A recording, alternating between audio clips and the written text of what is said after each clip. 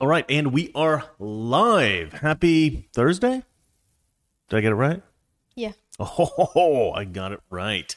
Happy Thursday, everybody. And I should say that there is some good news in Los Angeles. Valeria and I today, we ran around town for several hours. We went to a store. I got a Monster Energy drink. Valeria got a Red Bull. We went to an accountant. We walked through a mall. We did all kinds of fun stuff. We never wore a mask the whole time. And Valeria, how many people stopped us? 0. Not only did they not stop us, I don't even think anybody noticed. We didn't get any funny looks. I was actually shocked when we went into the store and bought the drinks because I had... Okay, do you want to put them in the... All right, the cat is going to be locked in the bathroom because we are abusive parents. Aston, come on. No, he sounds so pathetic. These little pathetic little meows. He's like, I'm in trouble, aren't I? Yes, you are. Anyway. But yeah, so that was quite a bit of fun. I also wanted to explain why I disappeared yesterday. So about once a month, I have to do an infusion of a pretty hardcore drug at my doctor's clinic, and it does make me tired. And I actually knew that it would be rough for me to do the show that day, but it didn't occur to me that I wouldn't be able to wake up. So when I got home, what time did I get home? Probably like 2 or something like that. Mm-hmm. Hey, buddy. You lay down and sleep. So about like 2 o'clock, I came home from the doctor's office, and I decided to take a nap for a couple of hours before the show. And when like 5 o'clock came around and my phone alarm went off, I'll switch just to me here. When my phone went off, and I thought, oh, I got to get up to do the show. I just barely remember opening my eyes just the slightest amount. Uh-oh, the cat's going away now. Just the slightest amount, and Valeria saying, are we doing the show? What's going on? I barely opened my eyes, and I said, put a note on the site, like, you know, tell everybody, like, show's canceled today. And I went back to sleep. I mean, I was like barely awake for like half a second. And as I was saying that, I knew it was happening vaguely, and I thought, I don't think Valerian even knows how to go on my YouTube and to write a comment like that. But a few hours later, I woke up feeling okay, actually, and there it was on the site. Valeria had put the note up perfectly and notified everybody that the show was canceled that day. But yeah, that'll happen about once a month, so there might be a sort of odd day.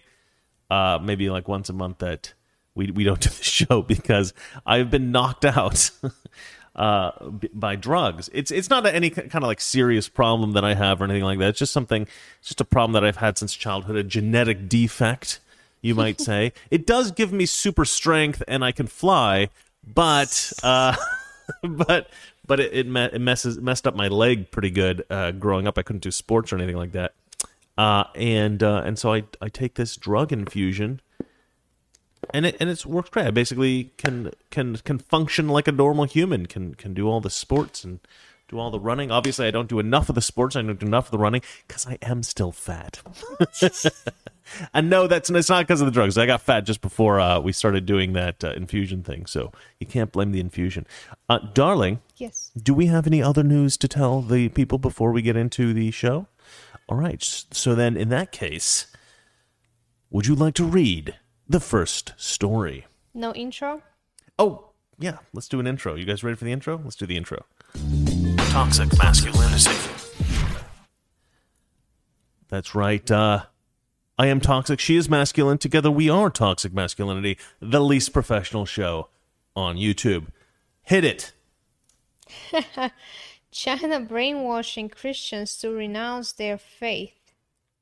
Renounce? Renounce. It means to say that, is to say that you're not really a Christian, or to say you don't believe in Christianity or something like that, despite the fact that you really do, because of their evil political agenda. Now, I didn't have time to read this one. I read most of the stories, but I didn't get a chance to read this one.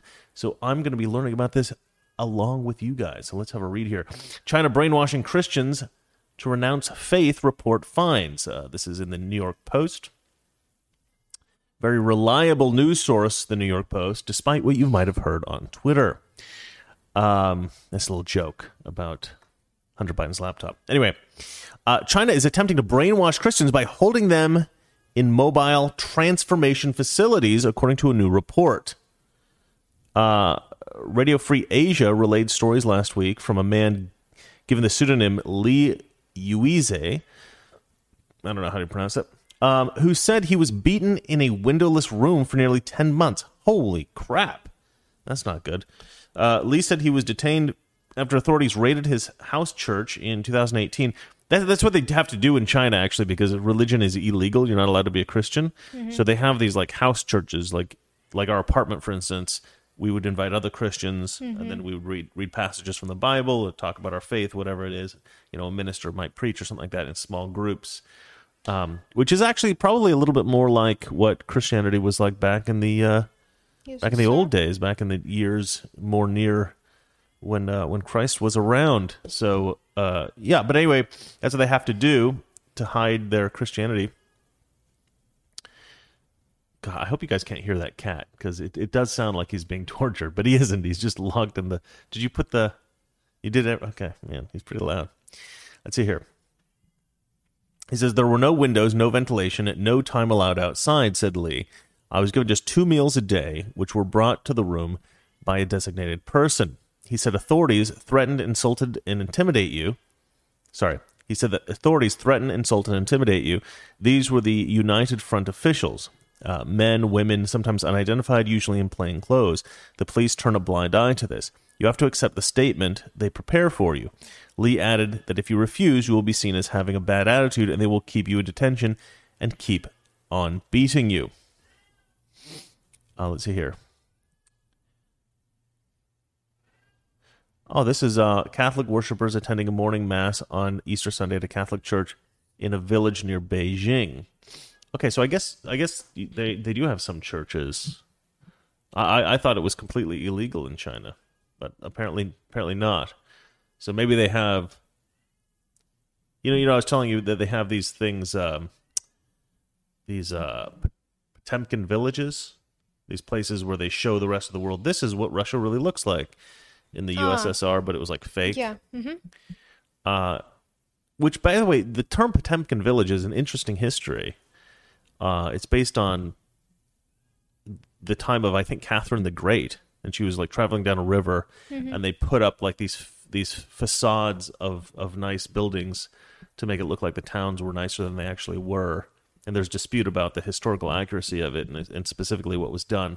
But the idea was that was the original concept of the Potemkin village. And then they would take down these facades, and then they would run down the river, and they would put them up again in a new town to make it look like all the towns were really nice. It's kind of a weird thing. Anyway, look up Potemkin Village. Fascinating history. So this church stuff that they might have, the churches that were allowed to photograph from the West, they might be show churches that the Chinese government is allowing a few of them so that the West thinks they have religious freedom when they actually don't. His fellow inmates, he said, were released on bail and had taken part in church-related activities. The suppression affected both Protestants and Catholics, with priests disappearing for 5, 6, even 10 years at a stretch. Man, 10 years? That's not good. Last week's report was just the latest to shed light on alleged abuses at the hands of the Chinese authorities. The BBC report on the Uyghurs included alleged former detainees who claimed horrific abuses like raping women with electrocuting instruments. Jeez. Yeah, the Chinese are pretty messed up. Like, the truth is, I don't know. Okay, here's the worshippers waiting outside the Zhishiku Cathedral to attend Christmas Eve Mass in Beijing, December 24th, 2019. So I guess there must be some degree of religious freedom, or at least the appearance of it. I don't know how much religious freedom that the Chinese have. I should actually study up on that a little bit more, because from everything I've heard, they have no religious freedom, and yet there's photos of churches and stuff like that. So maybe they've loosened up some of the restrictions on religious freedom so that they don't seem like they're such horrific monsters to the rest of the world. But according to this guy, they're still horrific monsters. Anyway. Well, I'm sure they are. Yeah. You didn't grow up with any kind of religious restrictions because the USSR was already over. Well, no, I didn't. I mean, Russians are pretty religious. Yeah, throughout Russia, they've actually adopted a more religious. It's almost become a trend, right, for people to be more religious now in Russia. Mm-hmm. But you often talk about how the Russian Orthodox Church is very corrupt. Like all the ministers, all the priests are very rich. A way to it's a business. Church works with government, and it's kind of keep people. Our preachers teach people to obey the government, and something, not obey the government, but just if you're suffering, just accept it and stuff like this. Right. Like you in you mean to tolerate the suffering they endure at the hand of the Russian government? Yeah. And a difference between when I first went to American church and Russian, Russian, it's all gold images, icons. Yeah. Everything's gilded, everything's ornate. There is no place to sit. I remember me as a child when my grandparents' parents were taking us to a church, before Christmas or stuff like this, and you just stand for the whole preaching. It was maybe a few hours. You would just stand and suffer. I remember me as a child, I was basically sleeping, sitting on the floor with the candle. Right. And from then I was like, I hate churches, because it was such a negative experience for me, because you're basically suffering there. The smell of the stuff they are burning is terrible. No place to sit. It's basically suffering. Yeah. It's not how church should work. And your churches, American churches, you can sit, awesome music, entertaining, fun, no this crazy gold and we have very in simple. Russia. Yeah. Very minimalist. Yeah, we tend to go. My family, we tend to go to non-denominational Protestant churches, which, I mean, most of you will probably recognize that. I've tended to find, when I was in college, I would meet people who were very strong atheists. They hated religion, they hated Christianity, and every one of them that I spoke to, who had been religious growing up, were Catholic. And I'm sure some Catholics are watching this and they're like, "That's not me." And I definitely knew Catholics as well, who loved Catholicism, loved the church, loved God. They were very strong, faithful people. But I think that something like that has happened to some people in the Catholic Church in America as well. The people that I spoke to who were atheists, who had been Catholic, kind of had the same experience where it wasn't maybe quite as brutal as that, but they felt like the Catholic Church felt to them a bit abusive or something like that. Or they had a very bad experience in the church, and this sort of drove them away from the faith, which I think is the exact opposite of what people that are involved with the church are supposed to do. So I always viewed, because my family, we were Catholic when I was very young, but we transitioned to being Protestant about the time I was born. So although I did go to Catholic church a bit, mostly we went to Protestant church, and I grew up Protestant. And it seems to be, in my view, a much more palatable version of Christianity for most people. But I always admired Catholicism because I like tradition, and I like the level of respect that's shown to God in the Catholic Church. Whereas I wouldn't say the Protestant traditions the stuff that we do at Protestant church is less respectful necessarily, but it appears to be less respectful, in my view. And I grew up Protestant, so nothing against being Protestant, but like the kind of music that would be played in church, like a lot of you might recognize what I'm saying here.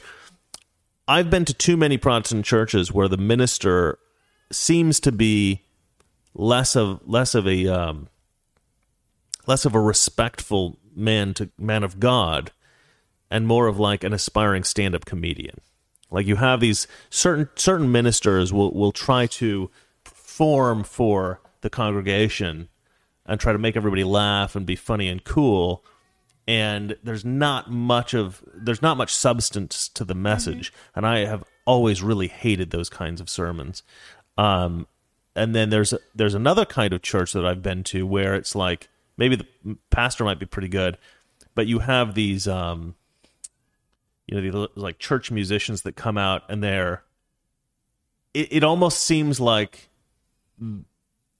this is like the best opportunity for them to be like a rock star. I know what you're talking about. Yeah, and they're like just like thrilled by this moment that they get to perform.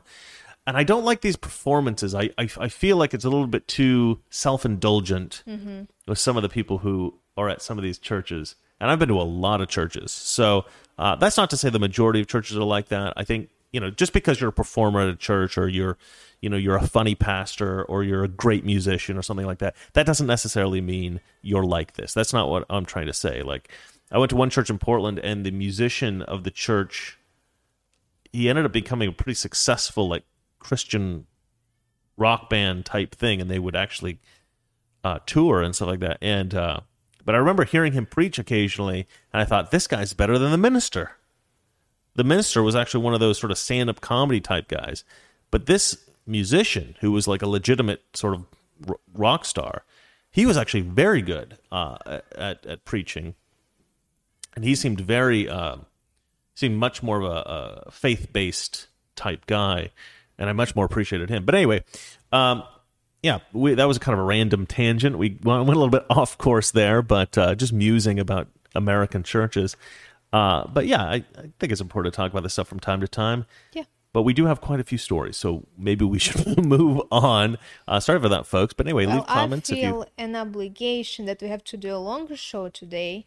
Yeah, because we missed yesterday's show. Yeah. But yeah, if you have any comments about American churches, please leave them in the comment section. We'll try to get to them. You don't necessarily have to leave a super chat. Just write @Toxic Masculinity. But if you do that, wait for the end of the show when we're actually looking at the comments. All right, shall we move on to the next story? Just want to remind you, darling, they might disappear because the chat is... Well, that's why I'm saying wait until the end of the show when we're actually looking at the chat. Ah, sorry. Yeah. I'm so sorry. How dare you question me? How dare you? All right, okay. My best Greta Thunberg impression. Next story. Yeah, next story. 255 transgender inmates request transfer to women's prisons. Yeah, okay, this is the other story. This is the other story I didn't have time to read, so let's have a look at this. They should make prison for transgenders separate. Yeah, just a prison just for transgenders. Yeah, I don't mind that. Let's hear 255 transgender inmates request transfer to women's prison after California passes new law. For those who are wondering how the Democrats' Equality Act, requiring people to be treated according to their gender identity, will operate if passed, we're getting some foreshadowing from California. On January 1st, a law went into effect holding that state prisoners must be housed in a facility consistent with their gender identity, regardless of anatomy. To date, 261 prisoners, 255 of them biological men, have asked to be relocated. The reasoning behind the law wasn't just the unusual woke... Wait, hold on a second. If 255 of them are biological men, then does that mean that 6 of them were women that were in a men's prison?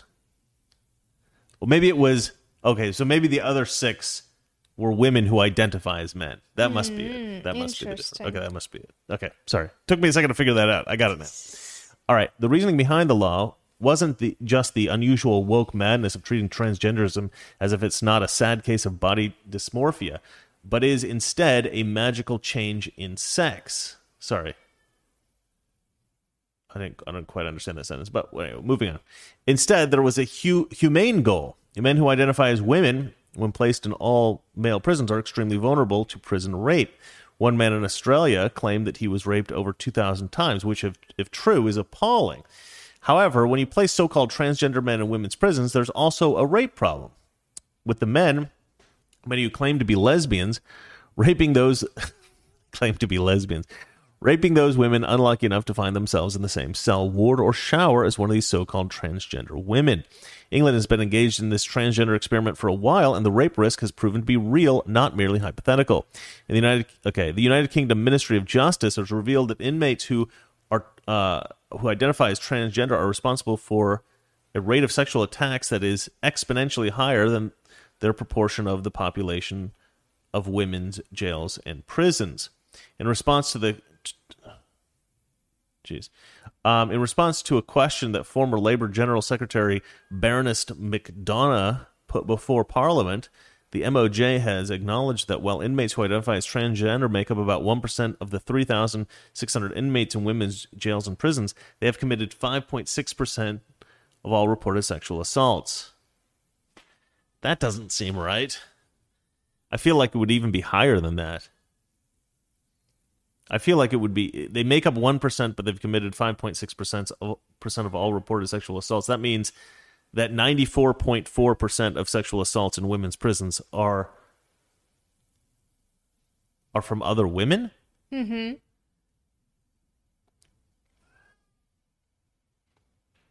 Maybe that's like all sexual assaults across the board. Because in men's prisons, there are sexual assaults as well on other men.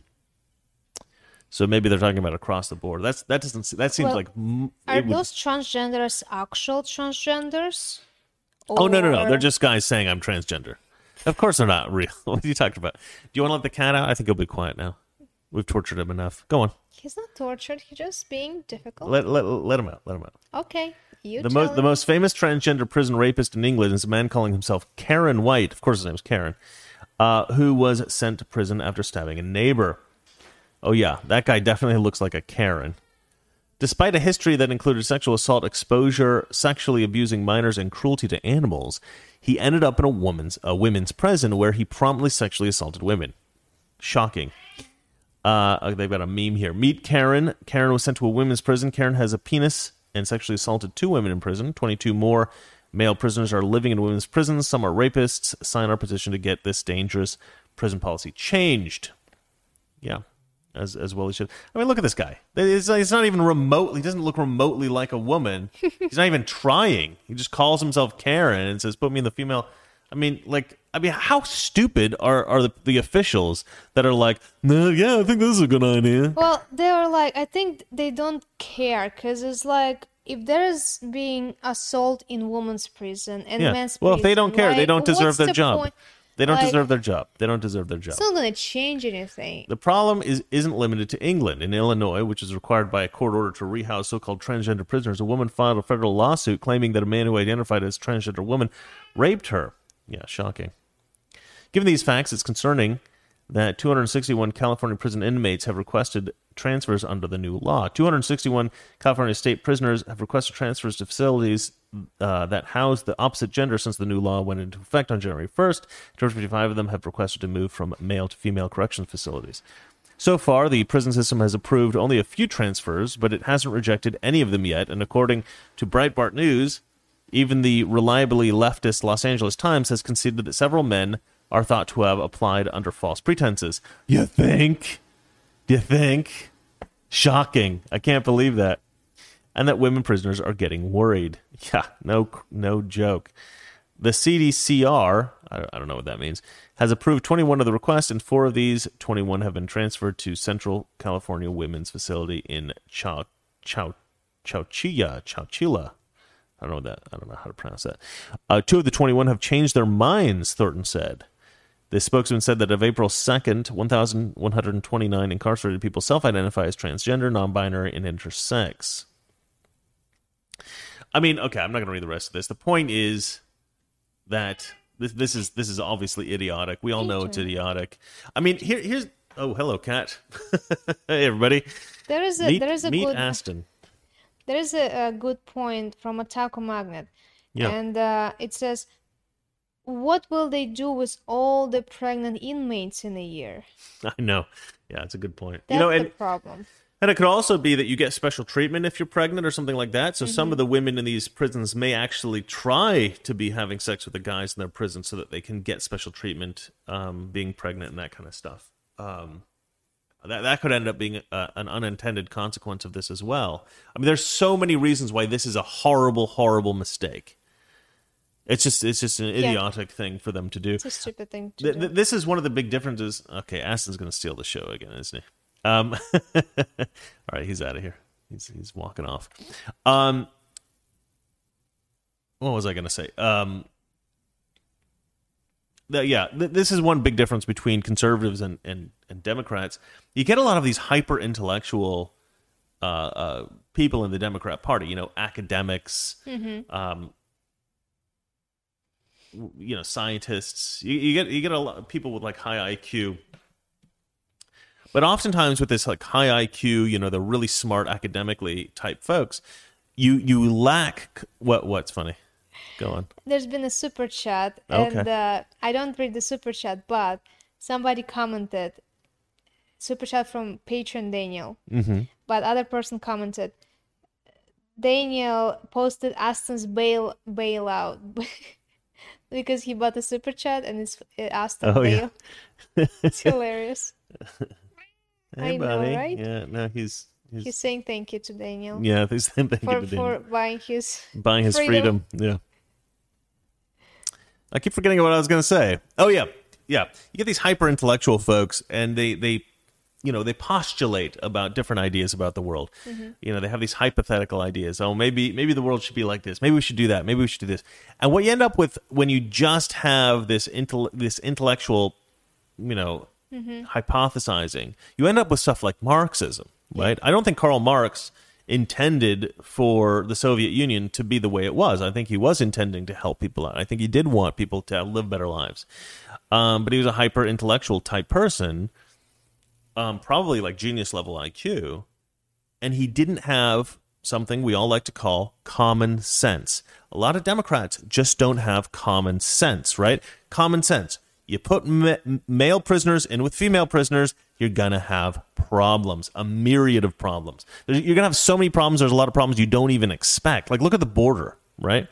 A lot of people knew about what kind of problems we would see at the border, right? We knew about all the rapes that happen to women when they're trying to come up illegally. Not just women, children.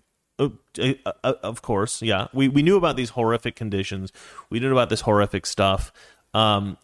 But what I think a lot of people didn't think about was this idea that, and I didn't think about this, was this idea that when you have I take that back. I did predict that if you had a lot of traffic, it would be harder to catch drug smugglers and stuff like that. But what I didn't predict is that a lot of the people taking these immigrants up through the border would be the same cartels that were smuggling the drugs. And then these cartels could then time how they brought people in through the border, right? So they could bring a bunch of people up over here, get all the border enforcement agents dealing with all that business, and then they bring the drugs in through here, through an area where there are no guards because they're all dealing with this influx of immigrants, and then you never catch the drug smugglers, right? So they've worked all that out now. And so basically the Biden administration has facilitated the growth of Mexican cartels massively. I mean, the industry, Mexican cartels were already, massively successful businesses, obviously, doing illegal, horrible stuff. But now the Biden administration, and the cat's rubbing up. He wants to be on the show now. Okay, I guess we have a third host. But now the Biden administration has massively improved the success of these cartels. They're basically working together. I mean, I know it's unintentional on the part of the Biden administration. Some people might disagree with me on that, but I'm just going to say that, to be somewhat reasonable here.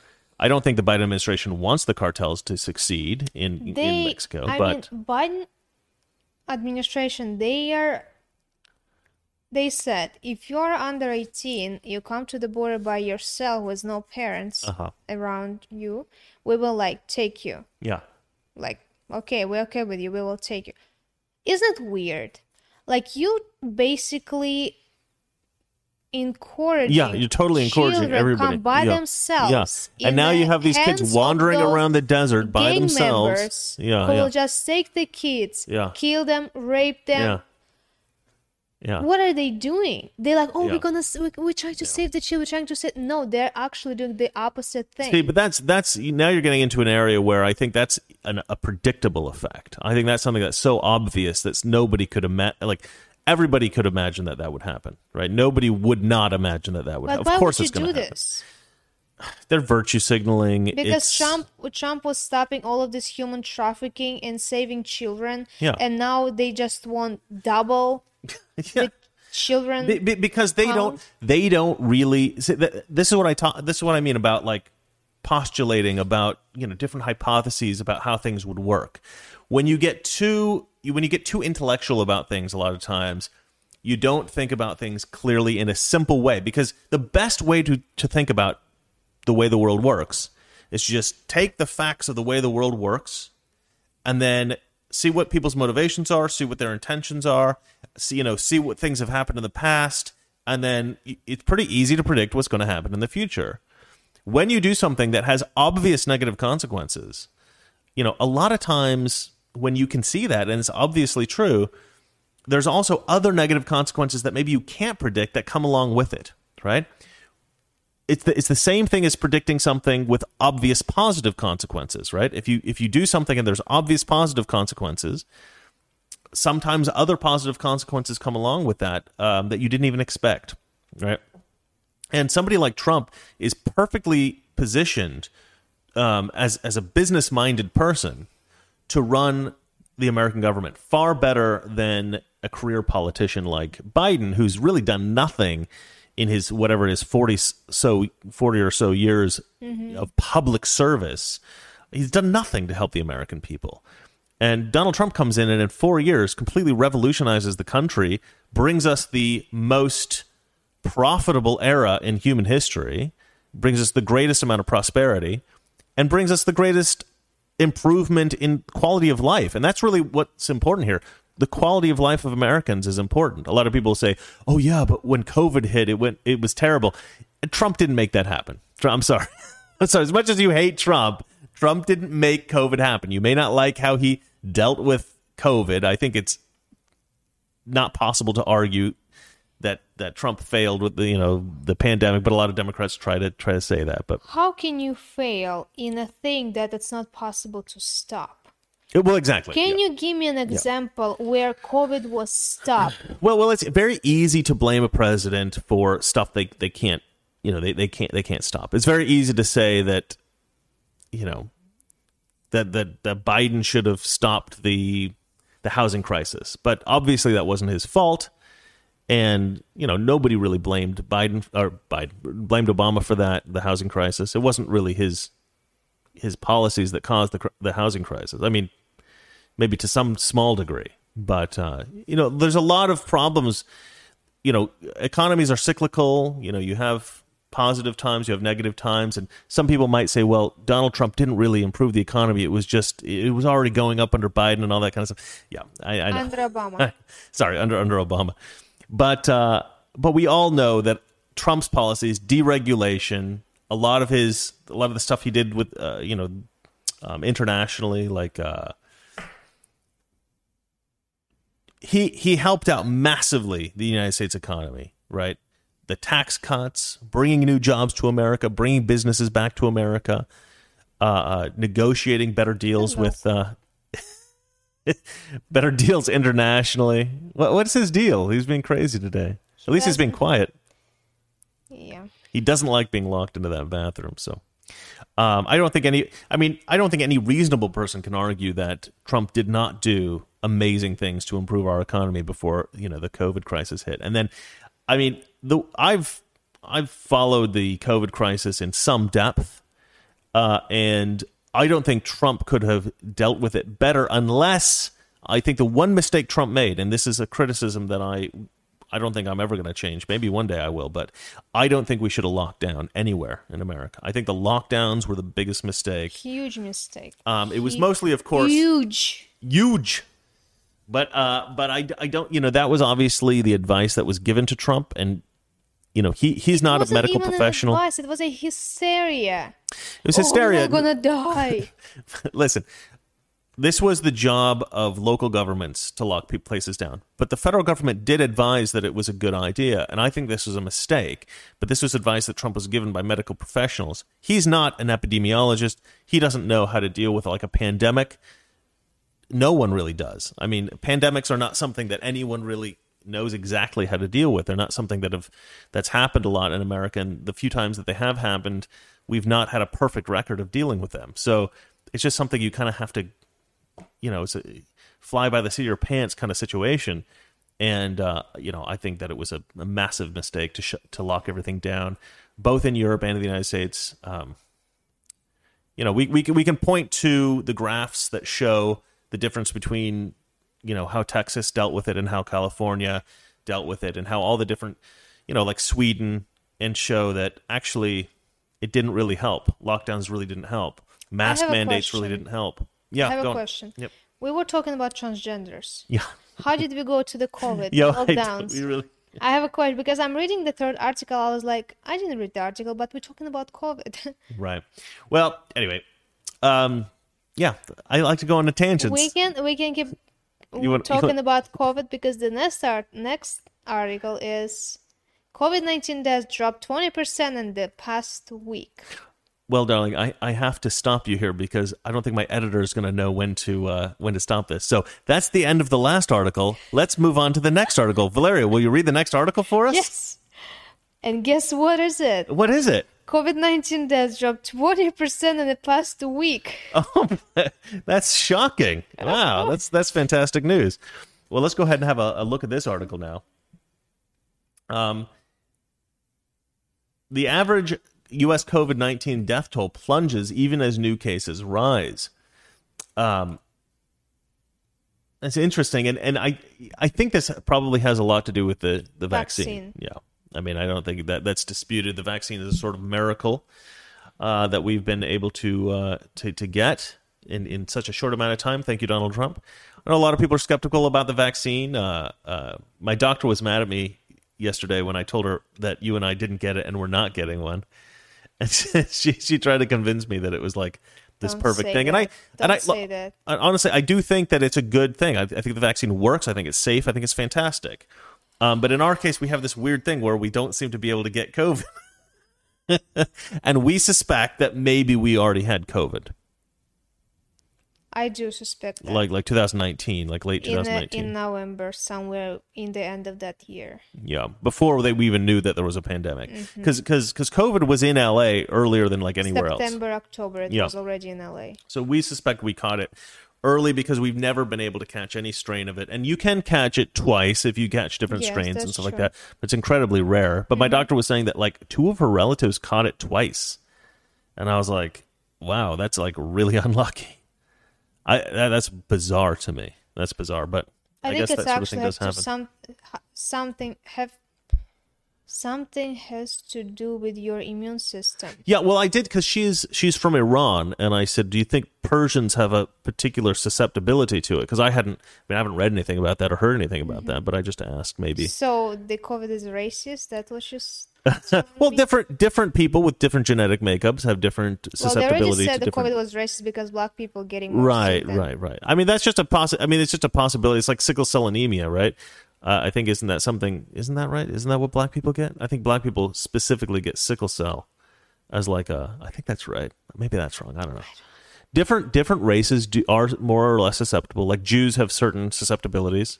Well, your doctor were encouraging you to get the vaccine. Yeah. Mine. Oh, really? Was discouraging you? He was like, I'm not even doing flu shots. Well, one of my best friends is a scientist, and he does research into this kind of stuff, and he is 100% convinced that the vaccine is safe and effective, and everybody should be taking it. But he also says that if you've had COVID, that is actually the best vaccine. Like if you've actually caught COVID and recovered, then it's very unlikely you're going to catch it again. It doesn't matter what they say. They're gonna force everyone to get a vaccine. If it's not gonna come through your employer, right, who will say you're fired unless you get a vaccine, then they will ban us from traveling if you don't have COVID passport. Whatever. I mean, I'm not quite as cynical as Valeria is, okay, but guys, remember this.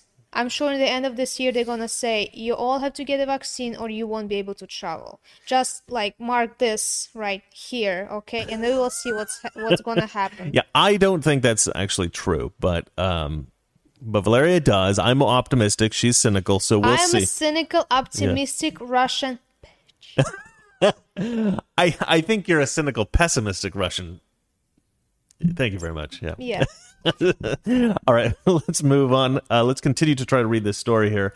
We keep going on these tangents. They're a lot of fun, but let's try to get this story read. The average daily COVID-19 death toll plunged by nearly 20% over the entire U.S. over the past week, even as the average numbers of new cases and hospitalizations went up, officials said Wednesday, which doesn't make any sense because you'd think that the vaccine would just stop people from getting it at all.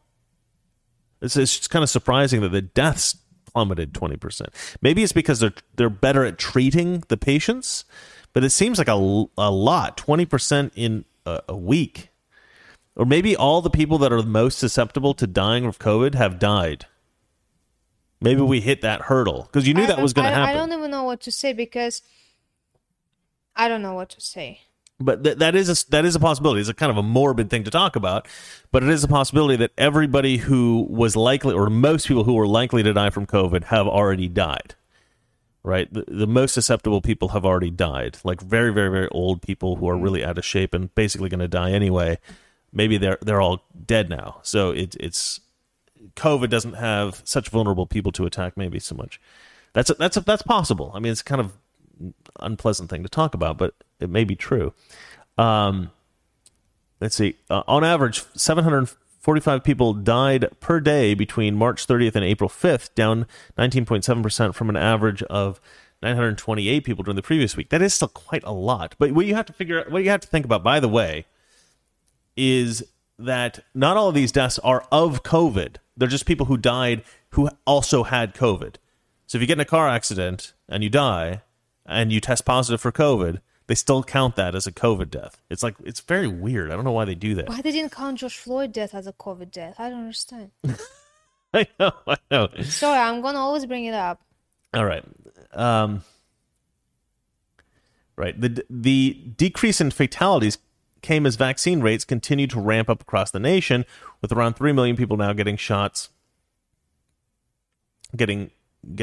per day in the U.S., she said. That's a weird way of putting that. I'm encouraged by the decreased number of deaths, Walensky said. While these rates of vaccinations are incredible and so encouraging for all of us, trends are increasing in both case numbers and hospitalizations. I don't understand. That doesn't make any sense. It doesn't make any sense. As people are getting vaccinated, we're getting an increase in hospitalizations? I don't understand that. Maybe somebody in the comment section can make that make sense for me. That doesn't make any sense. Side effects? Side effects from the vaccinations, you think? No, I don't. Maybe. I don't know. Catching COVID from vaccine? I don't think you can catch COVID. Some people get test positive after a vaccine. Yeah, maybe, yeah. Okay, the average number of daily coronavirus cases grew 2.3% from last week to this week, according to CDC data. The average number of daily hospitalizations also increased by 2.7%. That's crazy. Walensky attributes some of these cases to younger Americans, many of whom are among the last in line to be vaccinated. Across the country, we are hearing about virus clusters associated with daycare centers and youth sports. Hospitals are seeing more and more younger adults, those in their 30s and 40s, admitted with severe disease. We must continue to vaccinate as many Americans as we can. Recent data from Johns Hopkins University shows that nearly half the nation's new COVID-19 cases are concentrated in U.S. 5 states. You mean in 5 U.S. states? Why is this person writing everything backwards? Who wrote this? Who wrote this? I always want to see the... Natalie O'Neill. Natalie O'Neill? Be better at writing. It's not terrible, but there's some kind of weird stuff. Concentrated in U.S. 5 states. That's 5 U.S. states. Come on. Easy. Including New York, which had the most new infections across the country last week. A Democrat state, might I add. As of Wednesday, 76% of seniors and 80% of teachers or child care workers had received at least one vaccination shot, she said. Overall, 32% of adults in the U.S. have received at least one shot, according to the CDC data tracking website. More than 556,000 people in the U.S. have died of COVID. That is quite a lot of people. That is a lot of people. All right, let us move on to the next story. I mean, it's a little bit of like a bittersweet story. I mean, it's good news for sure, but it's a little confusing. I don't really understand. Chris, I'm gonna tell you, I was confused from the beginning of last year. Yeah. When they start this whole COVID. Yeah, well, I mean, a lot of the data has been confusing, I think, because, partly because of the way that they track COVID cases or COVID deaths specifically. Like I was saying, the idea that they'll consider you a COVID death if you die with COVID as opposed to dying of COVID. I've never understood that. That doesn't make any sense to me. It's a terrible way to count these things, and it's actually a more problematic way to count these things now that we're recovering. Back when we were at sort of the height of the pandemic, it was just a way to increase the hysteria. But now that we're recovering, it's actually critical that we know. I don't think. Let me finish. It's now that we're recovering, it's critical that we know precisely how many people are dying of COVID, and we know precisely how many people are actually, what do they call it, intubated, or people who are in hospital because of COVID. Because a lot of times you may be in the hospital for some other reason, but have COVID, and they're like, this person's been hospitalized with COVID, and it's like counted in the same group as people who are hospitalized because of COVID. And I don't know if they're doing that, because if they're counting a death with COVID in the same pool as people who are dying of COVID, then I'm sure they're counting the people who are hospitalized with COVID as being hospitalized in the same pool as people being hospitalized because of COVID. And I think that's a horrible mistake. I don't think the plan was to increase the hysteria. Right. I think the plan was like this. Okay, just in case, we will count this death from COVID if it tests positive for COVID. Because if things are that bad, it's better to make them look worse than actually is. Because if people will find out that we were hiding numbers, right, trying to be accurate, but actually is they're trying to be conservative about it, you think? Yes. Well, I think there's probably both factors. I think that people liked high COVID numbers so they could increase the hysteria, and I think that people were afraid of estimating too low. I think you're probably right. But I do think that there were some people who benefited by stoking hysteria, 100%. Especially the news media and politicians. 100%. But I don't think the medical community was doing it in particular for nefarious reasons. I think probably that's why, like, maybe a doctor would. How much money you will get from government if you will increase this hysteria? If you're like a clinic, a doctor, you will get more money coming in from the government. There were certainly stories about that, how people would get more money for. I didn't know exactly how that worked. I mean, I read stories about it, but I don't remember. It didn't make sense to me that people were making money. People were working overtime. People getting paid. Well, everybody made money. Everybody made money. Everyone. It's weird. I mean, well, like the Democrats always say, they never let a crisis go to waste. All right. Let's move on to the next story, darling. Intelligence is a white man's mythology. Yeah, this is a weird story. By the way, Valeria is going by her supervillain name today, Two-Face. Anyway. Sorry. You mean because of this? Stupid joke. Yes, that's why. That's what I meant. Yeah. Oh, beautiful. Hideous. No. All right. Let's have a look at this.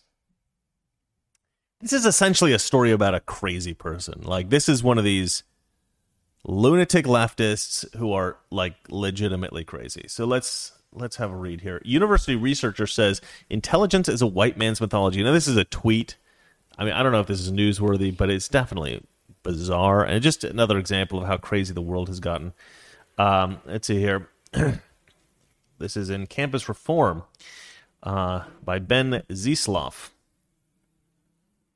A University of Cincinnati graduate student wrote that intelligence is a white man's mythology. Stop calling your female colleagues smart or clever or brilliant, wrote Mel Andrews, who studies cognition and evolution. It's sexist and infantilizing.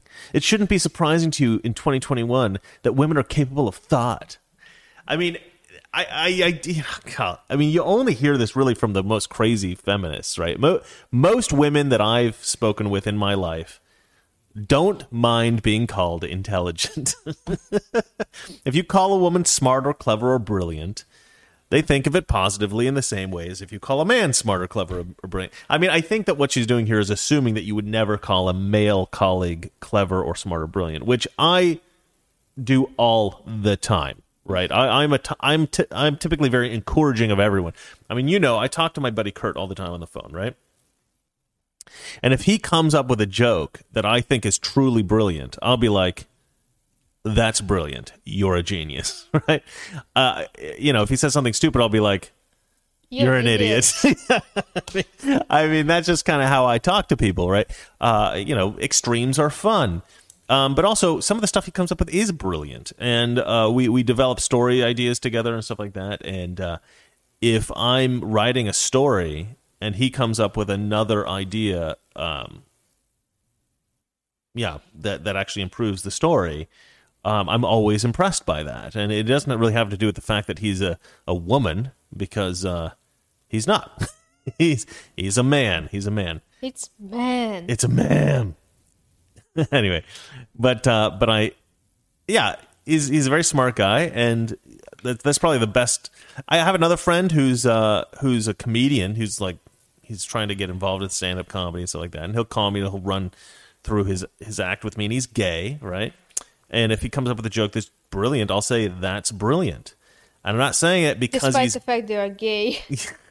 Despite the fact they're gay, that's brilliant. Yeah, and I'm not saying it to infantilize him because he's a homosexual, and I have some kind of sense of, I don't know what, I'm patronizing him or something like that. I mean, I don't think he thinks that, and I certainly don't think that when I'm saying it. But this girl seems to think that if you call a girl smart or clever or brilliant, it's because you have some kind of you're being condescending somehow. But I think that's possibly how she thinks, because she may not be the smartest girl in the room. And so if a guy's saying, oh, that's really clever, they might be infantilizing because you might be a moron. That might be why. She writes here, it's sexist and infantilizing. You would never, ever... Ooh, shoot. Sorry about that, guys. You would never, ever stress how truly bright Brandon is. I don't know what the name Brandon comes from. I know Brandon. It might be a typo. Brandon is when recommending a spirit of trust. I don't know what the hell that means. Maybe that's something to do with her school or something. It shouldn't be surprising to you in 2021 that women are capable of thought. God, this is so stupid. I mean, it's bizarre. These feminists have this idea that men all have this sort of deep-seated misogyny and we can't possibly respect a woman's brilliance. It's the weirdest thing. We just went to a female accountant, right, to deal with our tax stuff. And I don't think I ever once thought about the fact that she was a woman, and because before we went to two accountants, they are men. Yeah, and they weren't that good. Yeah. Well, one of them was okay, but the other one was completely incompetent. But she's great. I mean, she's brilliant. And I said to her, it's great to work with somebody who's this competent. I certainly didn't mean it in an infantilizing way. I just don't recognize the world that this girl's talking about, the world that this girl exists in. And it kind of goes back to my philosophy about how the left is versus the right is. And people on the right, they see the world how it is and they act accordingly. People on the left, they don't seem to see the world how it is. They see black men being executed by police officers, thousands of times a year. If you ask a Black Lives Matter, a white person that's protesting, in a Black Lives Matter protest, and you say how many black men are killed every year, we've seen this. I mean, there's videos online about this. How many black men are killed by police every year? They'll say thousands. Mm-hmm. And it's like... 93. No, it's like 13. 19. Huh? I'm talking about unarmed black men. 7. Something more like that. Yeah. I don't know what the average is year by year, but I think last year it was something like I think in 2019 it was like 9. 9, yeah. And then in 2020 it might have been a few more or something like that. But it's like in the low teens, high single digits. I mean, it's not anything like what they think, and it's usually most of these people who are unarmed are trying to physically attack the police officers. They're trying to take a gun and... Yeah, or something like that. It's incredibly rare that it's even a contested situation.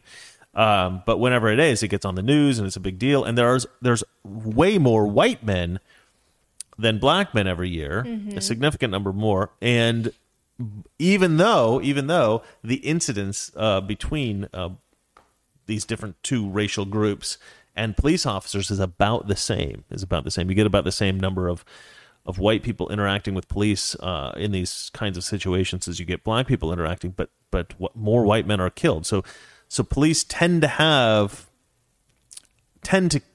kill white men who are unarmed more often than black men per incident. I don't want to get into that. Let's move on. This girl says, you're doing the same thing when you describe your black and Latino students as very bright, added Andrews. Yeah, you are doing the same thing. You're being nice and honest, probably. I don't think there's any infantilization going on there. There's no condescension.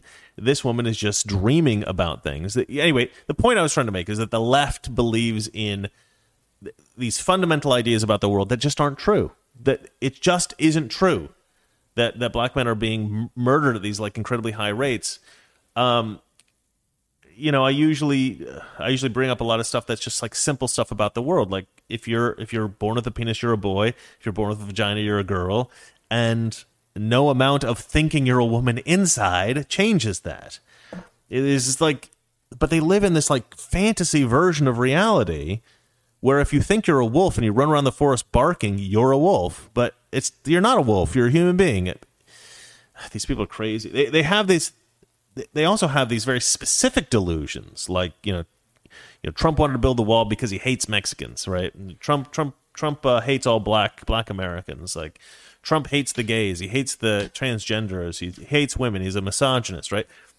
They build these fantasies up in their mind, and then they live in that world. And this is a case of that, I think, where she's living in this world where she believes the men around her are misogynists, and then she's applying these misogynist ideas to everything that they say. Certainly anything that you say can be taken wrong if somebody's looking at it that way all the time. When I used to work in Hollywood, there was this guy that I worked with sometimes. I forget his name. But anyway, he was a gay guy, and I really couldn't stand him. But he was friends with a girl that I was friends with. And so she loved him. And so anytime the three of us were on set, she would hang out with me, and he would hang out with her. And I would therefore have to hang out with him, which is always a friggin' nightmare. And he would turn everything into a double entendre. Like everything. He was like the most annoying gay dude you could possibly imagine. Like I would be like, man, today is hard. And he'd be like, hard. It really is hard. It's hard today, isn't it? Super hard. And he always elbow me. And I'm like, dude, stop elbowing me. That wasn't a sexual thing. And he's like, you sure? Are you sure it wasn't sexual? I think it was. No, it wasn't sexual. It was just, today's a tough day. And then, you'd say something else like, I'm kind of thirsty for cock. He'd say like the most vulgar stuff. Every single thing that you'd say, it was some kind of double entendre, some kind of vulgar, nasty thing. And he just saw the world that way, right? Because he liked those. What's funny? What are you laughing at? Go on. Jesus is God says, sounds like my husband. Yeah, and look, some people do it, like think like that, thinking puns, thinking double entendres, and actually they're very skilled at it, and it's very funny, and it's a very interesting way of looking at the world. this guy, it wasn't funny and it wasn't interesting. It was just really, really annoying. But in the same way, leftists look at the world. It's a lot more serious the way leftists look at the world, because they look at the world in this sort of fantasy version of the world, and they believe it. They believe it's real. I don't think most people with double entendres really believe, that are looking for double entendres really believe that you indicated that, right? They know they're making it into a joke to try to make people laugh, of course. But leftists make up these bizarre versions of reality, and then they believe it and they live in it. And they function in a way as if what they're thinking is true. That's why they're so confusing a lot of the time, because they'll say something about what you're doing, and you just look at them like, what the hell are you talking about? Like, what you're saying doesn't make any sense, because they don't live in the same reality as the rest of us. And that's what's going on here. So then she posts, and this is the really weirdest thing. She posts, "Intelligence is a white man's mythology, a phantasmal concept, a non-referencing term." I don't even know what this word is. Syncagoramatic. Andrews wrote syncagoramatic. Now there is one beast of a big word. This is what a lot of these university people, they like to put in these big words to make themselves sound smart. It's like, good job, Mel Andrews. You sound so smart having texted the word or whatever, tweeted the word syncagoramatic. Nobody cares that you're able to look up big words, lady, and then memorize them. Nobody cares about that, all right? Nobody thinks you're smart. Everybody thinks you're a moron, probably including the guys around you, which is why you feel like they're infantilizing you, because you act like an infant. All right, let's move on. Indicating that the post was entirely serious, it was followed by an excerpt from a chapter Andrews wrote for a book entitled Handbook of Parenting. And that's the thing. Naturally, people are going to think this has got to be a joke, right? But no, this girl's not joking. Andrews cited works claiming that more than a century of wanton reductionism and definitional vagueness in the study of intelligence and human potential has perpetuated a stratified social order and obscured the true dynamic complexity and diversity of human cognitive development. Ooh, lots of other big words. Those are fun. Let's see here. Andrews' most recent research paper received several thousand downloads. I was addressing a phenomenon that I noticed to be common in academic philosophy, wherein individuals emphasize the intelligence of minority scholars and students over the quality of the work they produce, Andrews explained to Campus Reform. It is the same phenomenon that occurs when a white instructor says to a black student in the surprised tone, "Oh, you're so articulate." Okay. I mean, maybe it's just because I went to a crap college, the University of Miami, but I've never heard any university professor turn to a black student surprised and go, "Oh, you're so articulate. You're so articulate for a Negro. I wouldn't have expected that." Like, what world does she live in? I mean, okay, what school does she go to? I think it says at the beginning, University of Cincinnati. So apparently, at the University of Cincinnati, commonly university professors turn to black students and go, "Oh, you are so articulate." You know that has never happened. Maybe in like 1972. Maybe not even then. Probably like 1942. Maybe. Oh, this woman's crazy. She's just like, this is a dream that she has. She has a dream that this happens. It's never happened. This has probably never happened that she's ever seen, but she thinks that it does. Oh, you're so articulate. It implies an expectation that black students will be ineloquent. It was not, as is contextually obvious from what I had initially posted, a condemnation of intelligence ascriptions. Simpliciter. Is that Latin? She threw in a Latin word there. God, I hate this girl so much. Stupid people who use big words are the worst people. Okay, let me explain this to you. What's her name again? Mel something? Mel Andrews. Mel, if you're going to watch this, which I highly doubt you'll ever see this, but if you do, if by some miracle you watch it, truly intelligent people don't use big words to confuse people, right? They only use big words for specificity. And I do this occasionally. I will use a word that may be a bit, say, esoteric. But the only reason I'm using it is because it is absolutely 100% the best word for that term, and I can't think of a better way to say it than to say that. But if I know it's a bit esoteric, and I know some people are going to get confused by it, I will then explain that term, right? Smart people do not say things just to sound smart. They don't use words just to sound smart, right? Stupid people who want people to think they're smart will use big words that they know people won't understand, so that people think, oh, she's using words I don't understand. She must be so smart. and granted, it's a fairly good technique. Some people are tricked by this. Some people will believe that you're smart because you used a few big words. But smart people will not think you're smart. Smart people will think that you're a moron pretending to be smart.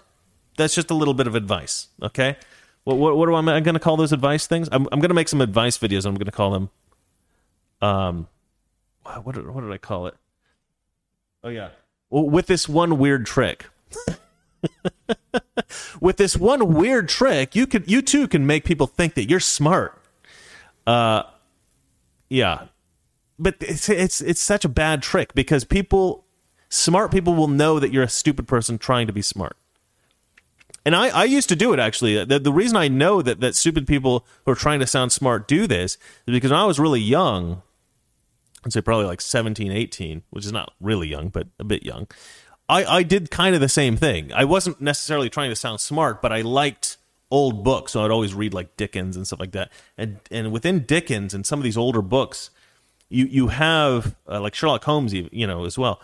You have these words that are not really used anymore. They're kind of like these, I don't know, anachronistic, you might call them, or something. They're not really anachronistic. I mean, to be used today, they would be considered anachronistic. But they're just words that you don't hear today. But I liked these words. I thought they were cool, so I would use them. And I also kind of thought that people would recognize that I had some degree of intellect because I was using these words that aren't used so much anymore. It wasn't necessarily intent, but I kind of thought that.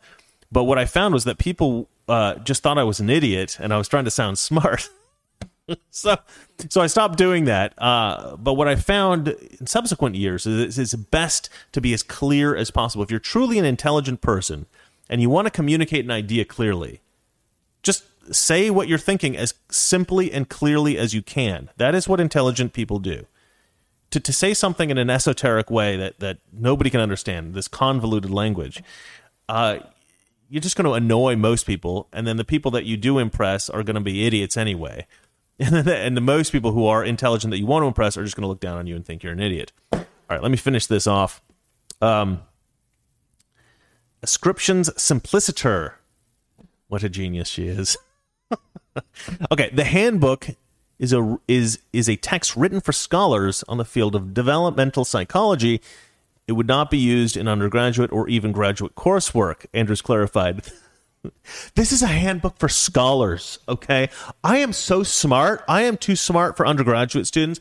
I'm too smart for graduate students. These are people who already have their doctorate, and they're just so smart. They're just unbelievably smart. That's what my work is for. Because my work is so like, it's so funny because I hadn't even read that part before I gave my little psychological diagnosis of this girl, trying to sound smart using her big words. This is just more evidence of that. I mean, this girl is so desperate for people to think that she's smart. This is pathetic. This is a weak human being. I shouldn't say this. She's using big words. Maybe this girl needs something else is big. Okay. Valeria! I am so sorry, ladies and gentlemen. That was... Just to shut her up. Is that somebody's comment, or did you come up with that? No. Oh, that is terrifying.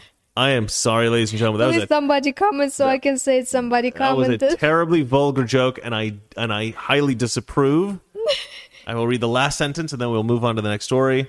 Andrews also asked to be referred to as a Marxist and an anarcho... Well, hold on. Oh, my gosh. An anarcho-syndicalist, okay, with they, them, theirs pronouns, adding, your readers should love that. Okay, well, at least she knows that we think she's a moron. At least she's that self-aware. A Marxist and an anarcho-syndicalist. Oh my God, even what she wants to be referred to as is some kind of esoteric BS.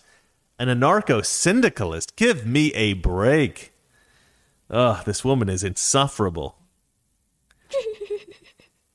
It's a multisyllabic word that's understandable. Yeah. It's going to be hard to move past that joke, darling. Everybody likes it. Do not encourage her. Do not encourage my wife to say vulgar things. That's terrible. Woman? Yes. Okay, it was pretty funny. Shall we move on to the next story? He will beat me later. We'll beat you later, yes. Okay. With something big. Sorry, next story. Next story is huge. Huge. Biden rolls out new executive orders on gun control. Yeah. It's pretty annoying. Look, I actually didn't really want to cover this story because I think everybody's probably covering it, but I thought it was something that was such a big story, you might say, that it did need to be covered. Let's see here. Well, all right, let's go ahead and play this audio here. Today, I'm announcing several initial steps my administration is taking to curb this epidemic of gun violence. Much more need be done, but the first, want to rein in the proliferation of so-called ghost guns. These are guns that are homemade, built from a kit, that include directions on how to finish the firearm. You can go buy the kit. They have no serial numbers, so when they show up at a crime scene, they can't be traced. And the buyers aren't required to pass a background check to buy the kit, to make the gun. Consequently, anyone from a criminal to a terrorist can buy this kit in as little as 30 minutes, put together a weapon. You know, I want to see these kits treated as firearms under the Gun Control Act, which is going to require that the seller and manufacturers make the key parts with serial numbers and run background checks on the buyers when they walk in to buy that package. All right, so that was not really the same part of the speech that we're going to cover here, but that's pretty funny too. This idea that any kind of like kit that's sold to build a gun also has to have a serial number the same way as the gun does. It's kind of a weird proposition because it's sort of like any craft. Like, that would be a very difficult thing to regulate. And I'll tell you why. Well, there's a variety of reasons why, but imagine that somebody wants to make a gun from scratch. And the idea is that he's got to get a registration for it. And we have to have a law about that and that kind of thing. Like, I mean, it's a doable thing, I suppose. You could definitely, if you see somebody with a gun that's not registered, you could potentially, they could be in trouble for not having registered the gun. I don't know about having a kit registered. You'd maybe want them to register the final product, but I don't understand really registering the kit, how that works. I don't know. Because you could have people just making guns from scratch. Are those guns, you don't have to register them, or? I don't know. I don't get it. Anyway, it's kind of weird. A lot of people have criticized that as being a terrible idea. But let's go ahead and read this article and see what they have to say about this. Biden declares no amendment to Constitution is absolute as he rolls out gun measures.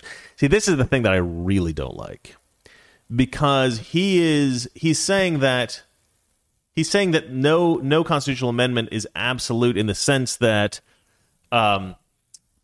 you can't yell fire in a crowded theater. There's certain limitations on your freedom of speech. In the same way, there's certain limitations on weapons. We can't just buy like a nuclear bomb. We can't have a nuclear bomb. If an American citizen owns a nuclear bomb and the American government doesn't know about it and hasn't said that's good, that's okay, you can go ahead and have that nuclear bomb, which I don't think they would ever do. But let's say that they, that's a possibility, I guess.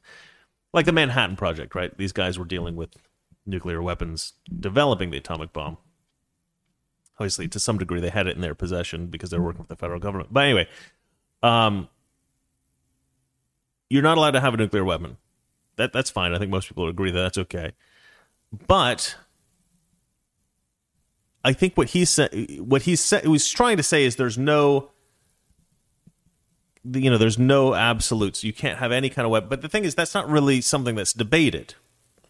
So what is he saying here that's sort of different, or what is the message he's trying to convey? And what I think is he's trying to convey here, in the same way he's talking about language, is that the way Democrats see it, because there are no absolutes with these constitutional amendments, these constitutional amendments can really be interpreted in any way they want. So you can say nobody can have a nuclear bomb, but we can have every other kind of weapon. Mm-hmm. That would be like one extreme. Or the other extreme could be like, you're allowed to have mace. You're allowed to have pepper spray. We're going to classify pepper spray as a weapon. Mm-hmm. And you're not allowed to have any other weapons. If we find any other weapons, you're going to prison. Pepper spray, on the other hand, is okay. It was funny, actually. I was talking to somebody today about the Capitol protest, which they're calling an insurrection. And I told them, I'm like, Democrats lie because they're calling it an armed insurrection. Like, that's like, to me, that's an obvious example of something that's an obvious lie. And this person said, what did he say? He said, so you're saying that the guy with the zip ties didn't have a weapon? And I'm like, first of all, those weren't his zip ties. He found them. The police had these zip ties, and he found them, and he was returning them to a police officer. Which has been noted, by the way, in a court of law. That's not something that's even being disputed anymore. And then he said that the spear that was being held by the shaman guy was supposedly a weapon. And I'm like, first of all, I don't even remember him having a spear, but if he did, I'm not sure. I'm not sure. I mean, I guess you could call it a weapon. Would you call the paint that he had on his face war paint? Would you consider the animal skins? Yes. The guy was obviously like a showman. He didn't try to attack anyone with his spear, if that's even what he had. So I certainly would not call that a weapon. That's like saying, would you consider this actor on a stage with a plastic sword armed? No, I would not call a guy on a stage with a plastic sword armed. Of course I wouldn't, because that's insane. And then the same way, this showman with, like, if he did have a spear, I don't even remember him having it. Did he have a spear? Is that like a real? I'm going to look that up. I know I'm wasting you guys' time, but I don't care. I want to see. What is he called? The Capitol Hill Shaman? Let's see here. Images. Oh, yeah. Yeah, he does have a spear. He does have a spear. It's the flag that he has. So he has a flag with a spear point. A spear point. Yeah. Okay, I can show you guys here. So this is the spear that we're talking about. And that does look kind of dangerous. So yeah, it is. So I guess if you were going to say that it was an armed insurrection, this is the weapon that we're talking about, because there weren't any other weapons that I'm aware of that went into the Capitol, except pepper spray. So then the last thing the guys that I was talking to was like, well, these insurrectionists had pepper spray. Mm-hmm. And so they had pepper spray, they had zip ties, and they had the shaman spear. And this justifies the mainstream media calling it an armed insurrection. No, it absolutely doesn't. And I'll tell you why it doesn't. Because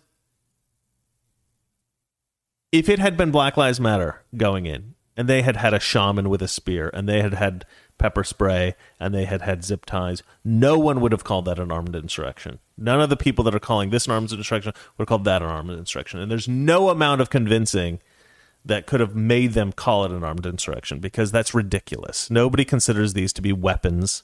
That spear was a show object. It had nothing to do with weaponry. The zip ties were found and left over by cops, and I don't know of anybody who calls pepper spray a weapon. I mean, I guess you could call it that, but even then, you wouldn't say anyone with pepper spray is armed. Well, I guess I'm armed. I know you're armed. You're armed all the time. But anyway, yeah. So, but let's say that they do call pepper spray a weapon. You could say every single weapon is banned in America except for pepper spray. That's the weapon that you're allowed to have. that could be an interpretation of the Second Amendment. The way that Biden is talking about this, they want to be able to ban anything. But anyway, let's read here. So Washington, this is Washington D.C. Obviously. President Biden on Thursday announced a slew of new gun control measures after a recent pair of high-profile mass shootings, and insisted the Second Amendment doesn't grant an absolute right to own guns. Biden, it's a bizarre thing to say because it doesn't really change anything in the conversation. We obviously know that there are some weapons that are banned in America, that you have to have special licenses to have and stuff like that. We all know that. Yeah. So for him to sit there and be like, it's not absolute, to me, that's just an indication that he just wants to severely restrict the rights that we already have, the way that the system already exists. Biden presented the executive actions in the Rose Garden, joined by Attorney General Merrick Garland and Vice President Kamala Harris. All degenerates. I don't know much about Merrick Garland. I shouldn't say that about him.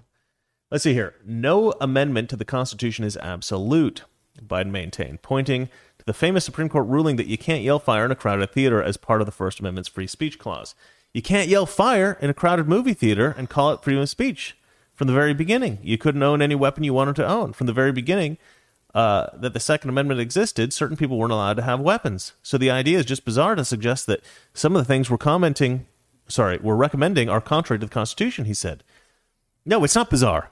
It's not bizarre. That's not bizarre. Because there's always an argument about which weapons should be legal, without really, without much regulation at all. And this conversation has been going on for years and years and years and years.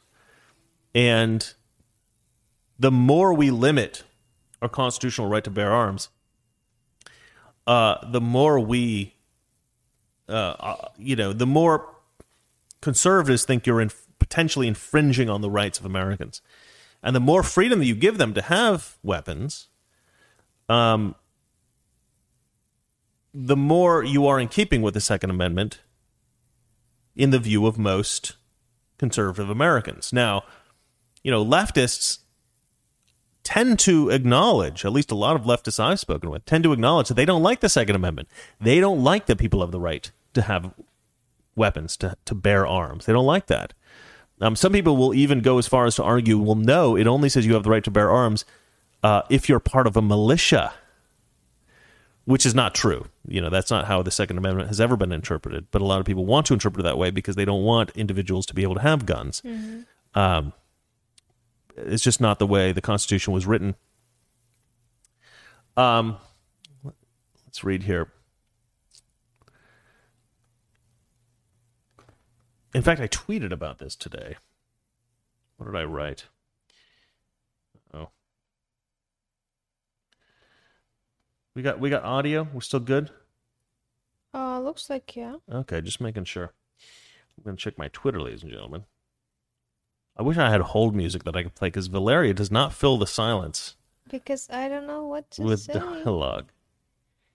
I don't know. Okay, this is from Samuel Adams. He said, the Constitution shall never be construed to prevent the people of the United States who have peaceable citizens from keeping their own arms. That's a quote from Samuel Adams that I tweeted today. And that's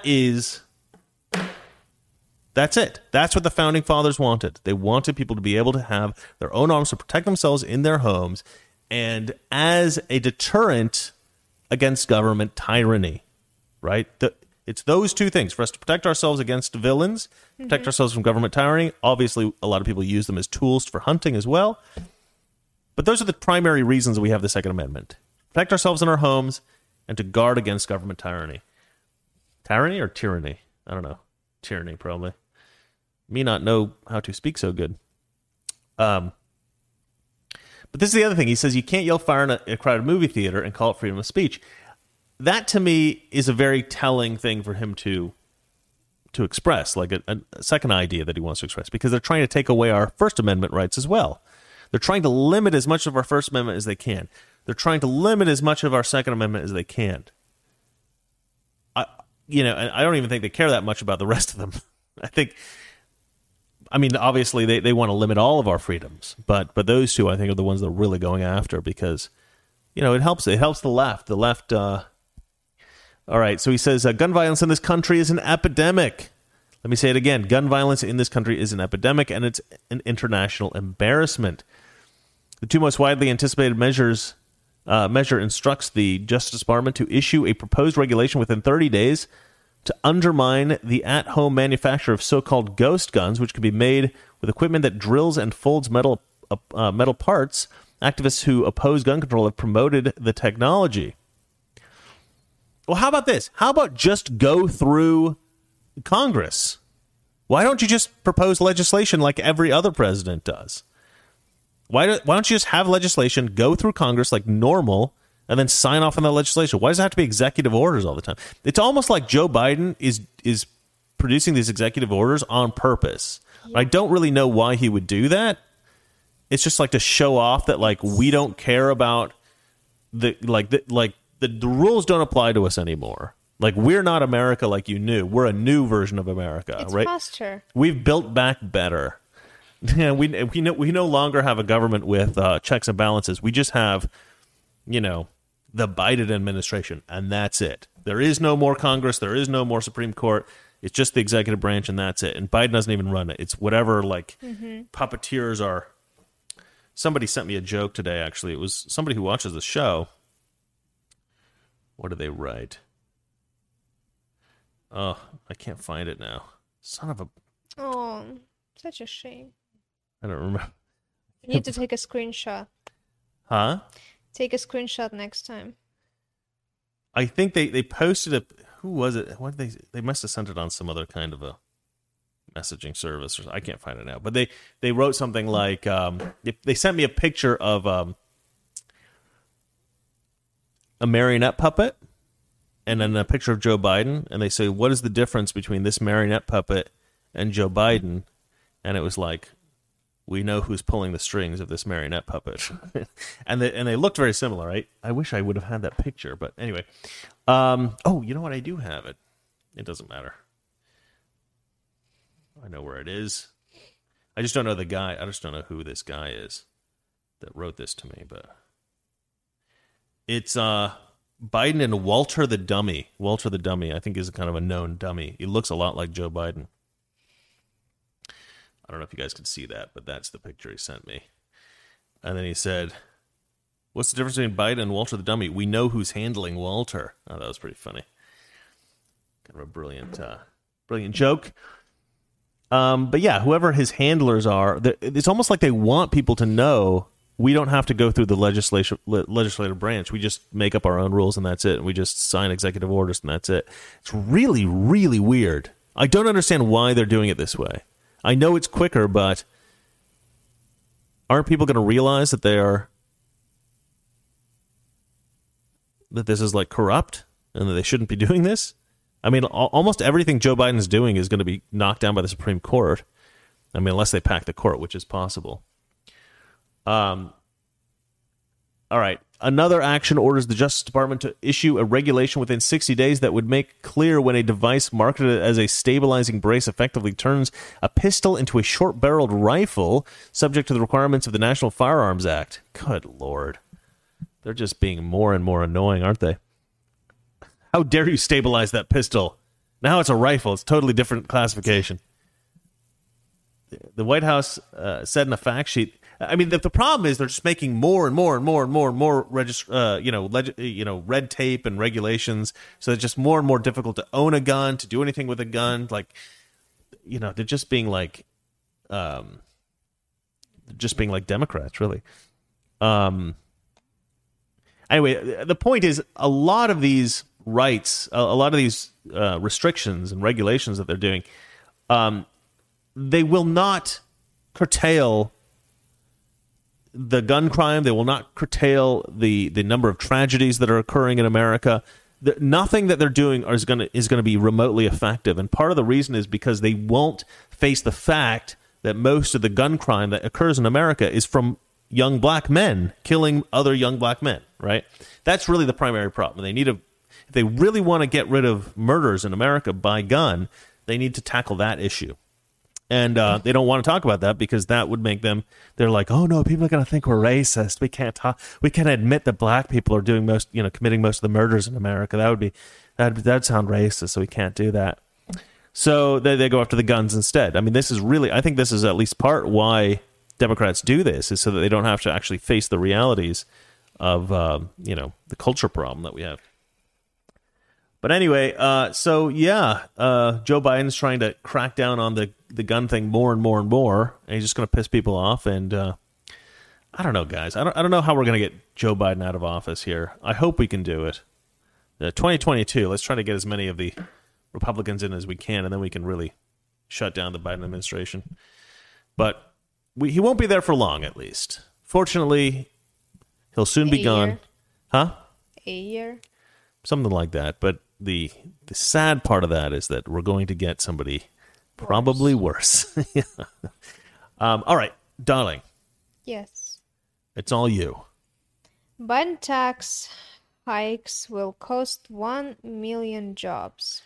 1 million jobs. Yeah, so there's a new... Is it about corporate tax? Yeah, there's a new study out, and it's indicated that we're going to lose 1 million jobs from his tax hikes. If President Joe Biden's corporate tax increases and other changes to the tax code are passed unchanged, about 1 million jobs will be lost in the first 2 years. In the first 2 years, isn't that crazy? Following passage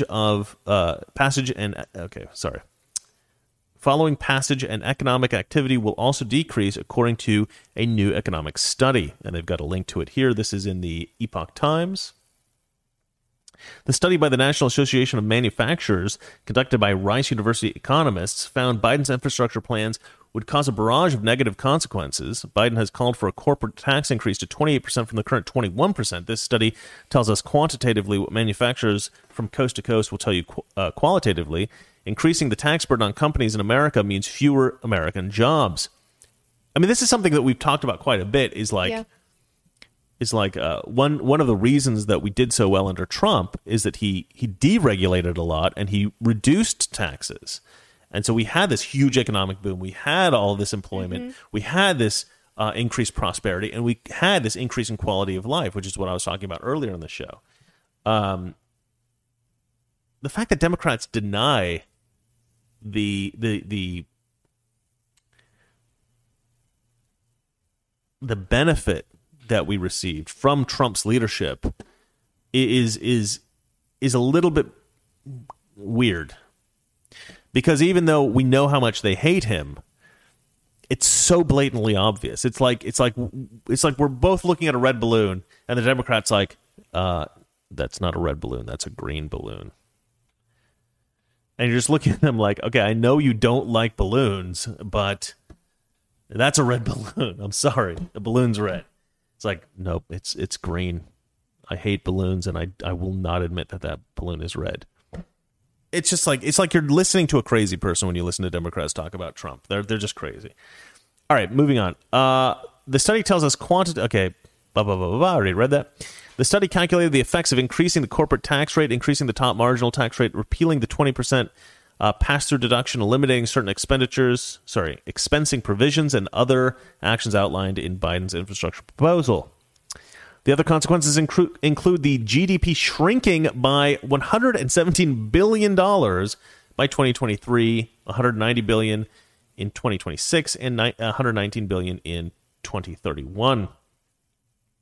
Total employment, which is tracked by the number of hours worked, would also fall by 0.7% initially before moderating. The reduction in hours worked equals an employment loss of 1 million full-time jobs in 2023. By 2026, these jobs would still be gone before later stabilizing. According to the study, the average annual reduction of employment would be equivalent to a loss of 600 jobs each year over 10 years.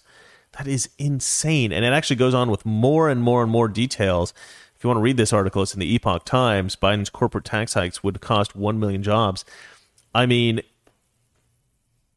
it's devastating. It's devastating. Another conversation I had earlier today with somebody was about how, I asked why Democrats hate Donald Trump so much, to a Democrat.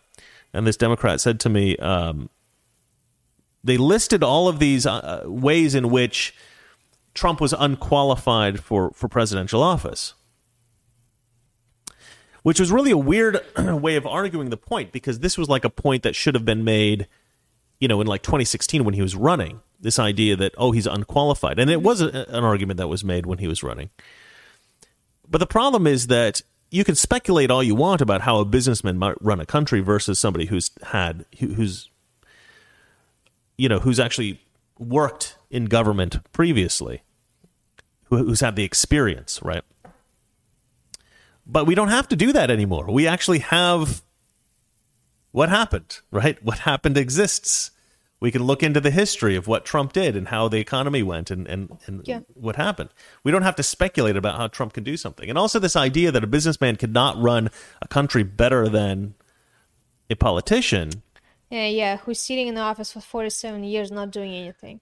Sure. Yeah, that's right. You knew where I was going with this. Yeah. I mean, look, certainly, I think certainly people would logically come to the conclusion that if you've run a country or you've run a state or you've been in government before, then you're maybe better qualified to work in government than somebody who's never worked in government because you have some kind of experience. That's, I think, how a lot of people would think about it. But the problem is there's a lot of people that work in government that are terrible at their jobs, right? Like, I mean, if you grabbed somebody off the street who was a great artist, who just drew things really, really well, and you say, we need a cartoonist to draw our comic strip. And they said, okay, I've never drawn a comic strip, but I'll give it a shot, but they're a good artist, right? You might end up with a great comic strip. But if you bring in somebody who's worked in comics for like 30 years, but they've never been really a good artist, they've just, they had their dad owned a comic company or something like that, and they just worked at the job, that doesn't necessarily mean they're going to be the best at that job. I mean, okay, comic book's probably a bad example because most people who draw comics can already draw. But you know what I mean? Like, a lot of people work jobs in this world that aren't good at their job. There's a lot of people that aren't good at their job. And it's like, why do we assume that if somebody's done a job before and they have experience, relevant experience, that means they're necessarily going to be great? It really doesn't. And why do we think that somebody who's never done the job before can't possibly do it? Well, if they've had experience that is transferable, even if it's not direct experience, they haven't done that job specifically, but they've done other jobs which actually could potentially make them even better suited for the job than somebody who's had that experience, that would actually make them more attractive. That should make them more attractive for that job. So this idea that somebody doesn't have experience in politics, therefore they can't be a politician, is just ridiculous, first of all. Secondly, a lot of these politicians have not been looking to do things in a way that is the most efficient and the most effective because they only know politics. They only know how to work as a politician. Trump knew how to work as a businessman, which gave him a totally different insight into how to get things done. And you know what he did? He got things done. He was one of the most effective, probably the most effective president in history. Of all the stuff he tried to get done, he probably got more stuff done than any president ever. Ever. And Democrats might hate him for doing things they don't like, but you cannot possibly make the argument that he was not effective. He was maybe too effective if you're a Democrat and you don't like the things that he did. But a lot of times Democrats look at what Trump did and they say, and they don't even recognize all the good things he did for the black community in America, or for gay people in America, or for gay people throughout the world even. He signed like some kind of, I don't remember what it was exactly, some kind of legislation to try to combat the sort of murder and abuse of gay people around the world. He was trying to fight against that, which is fantastic. But he did a lot of great stuff, I think, that the left would love. He assigned a lot of new land for national parks, and he did a lot of stuff that leftists should love. But they never look at that stuff because they don't want to believe that Trump did anything that they might like. Are you going to fall asleep? No. You look like you're about to pass out. Tired. All right, we are almost done. Let me just... Yeah. Okay, basically, at the end of the day, Joe Biden does not know how to effectively run the country. He certainly doesn't know how to present an appropriate fiscal plan. And the truth is, we all know that Biden's not the smartest guy. So it's not even Biden that's doing this. It's the Biden people. It's the Biden controllers. And they're all these far-left Democrats, and they have this vision for how the world should be. And they're putting in all this like Green New Deal crap that's just going to devastate the economy. And they know it, and they don't care. Whoever's making up this infrastructure plan is intentionally ruining the U.S. economy.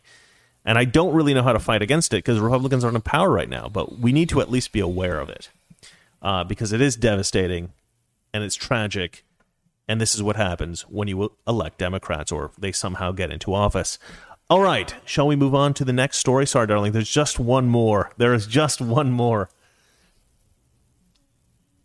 Better to be quick or I'm just gonna... You want to read it? Yes. You having trouble? Do you want me to read it? No. Okay. Students outraged professor has empathy for Trump supporters. Empathy. Empathy. It's the word empathy you're having trouble with. Yeah. Yes. I was like, what? Yeah. Students. Okay. Let me go ahead and switch to the this view. Okay. Students seek to oust professor who's explained motivation of peaceful Trump voters. He seemed to have some empathy for Trump voters. All right, let's see here. So this is, again, by Ben Ziesloft, whose article I liked earlier. This is also Campus Reform, and let's see if this one's any good. So a professor explained the motivation behind those who peacefully attended the January 6th rally in D.C. Students are now demanding that university discipline him. How dare he explain the motivations of these protesters?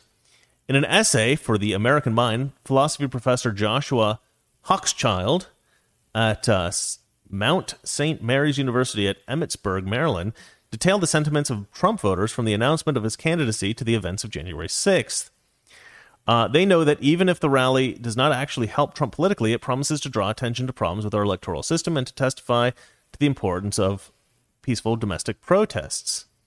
Hochschild said of the peaceful members of the crowd, maybe there will be a resolved will to reform the system and ensure that people can trust elections next time. Hochschild then noted the reactions of average Trump voters to the media exploiting the awful travesty of some people's inexcusable violence to delegitimize and shame every responsible citizen who took reasonable and lawful means to raise legitimate questions about the election integrity. Well, that's right. I mean, there were a few people who broke windows and, caused some kind of damage and a little bit of chaos and were unruly. Maybe some of them were kind of pushing against police and stuff like that.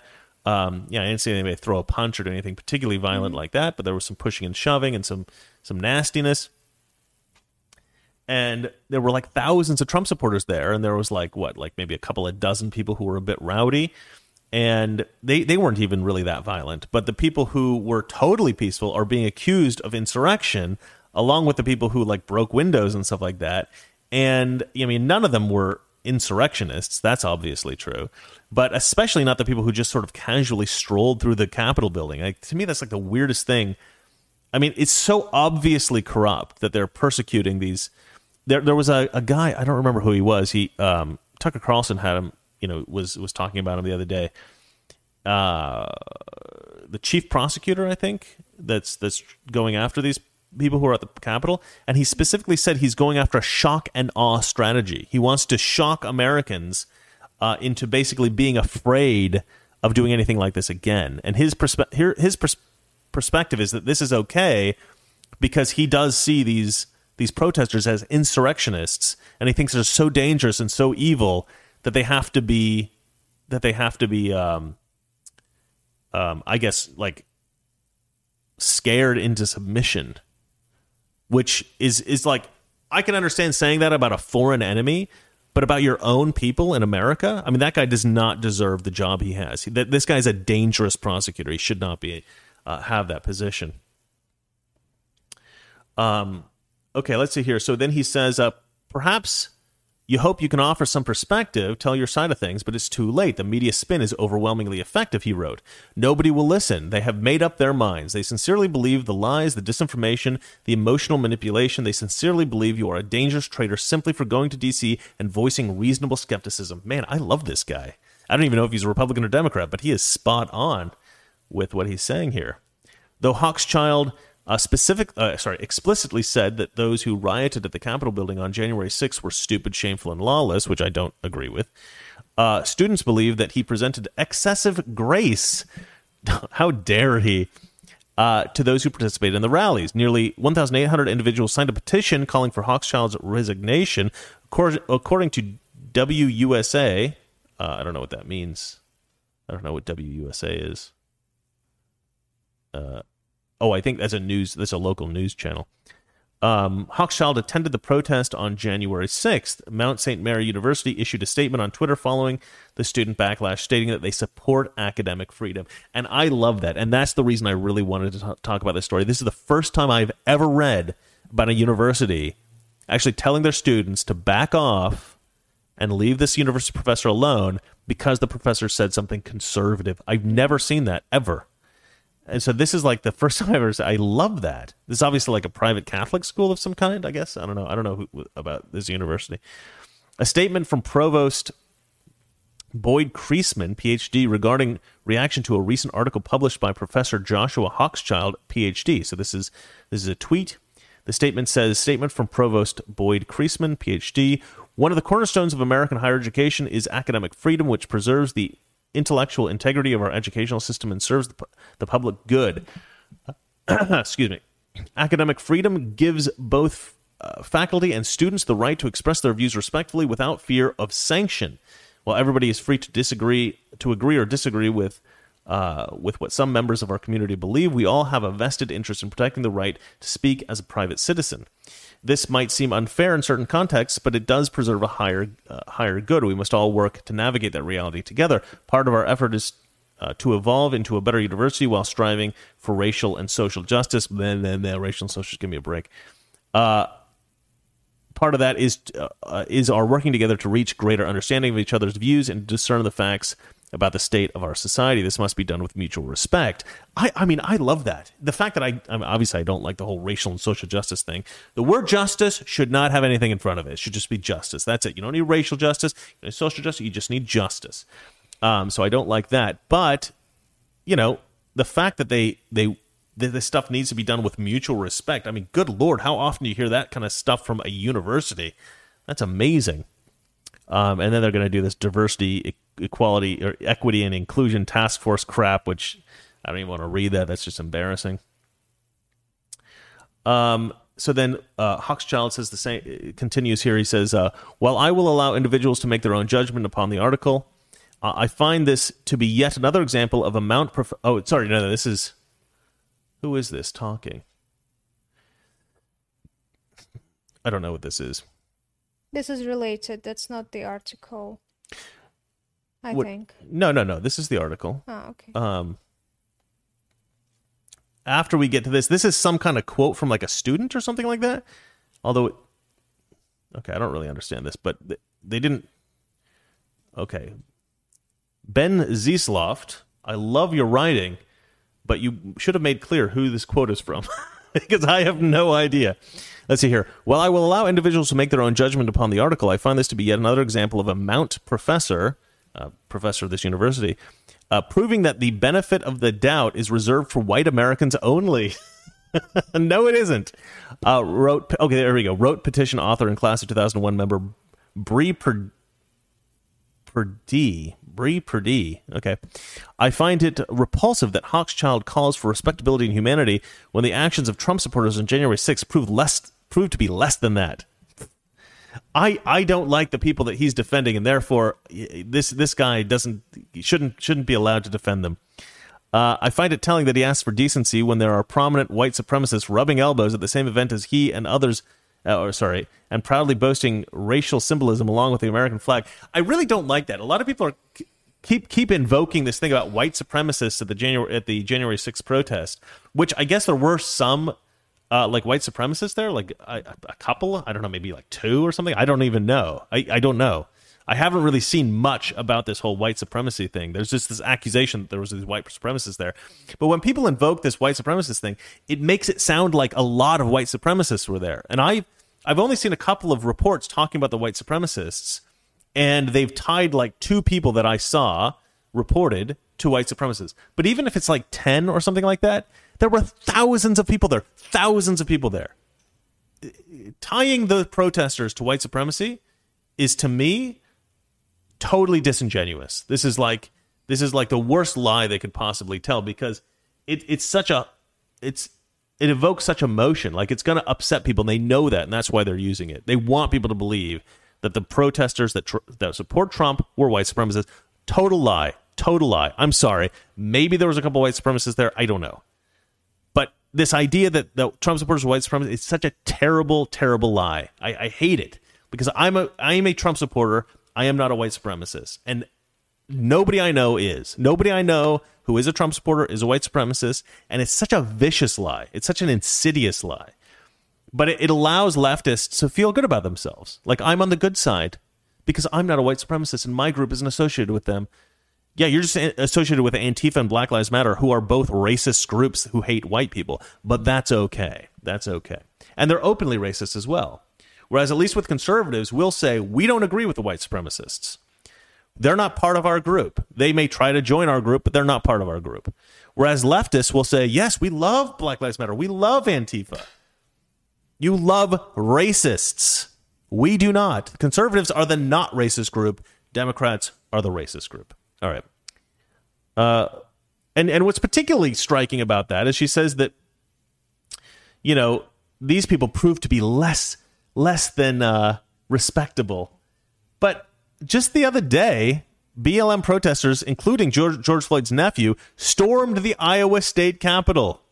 Did you hear about this? No. Yeah. There's look, I'll show you some video from this.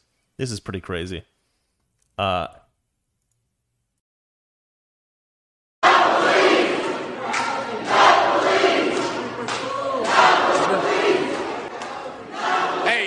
What's the deal? Hey, whoa.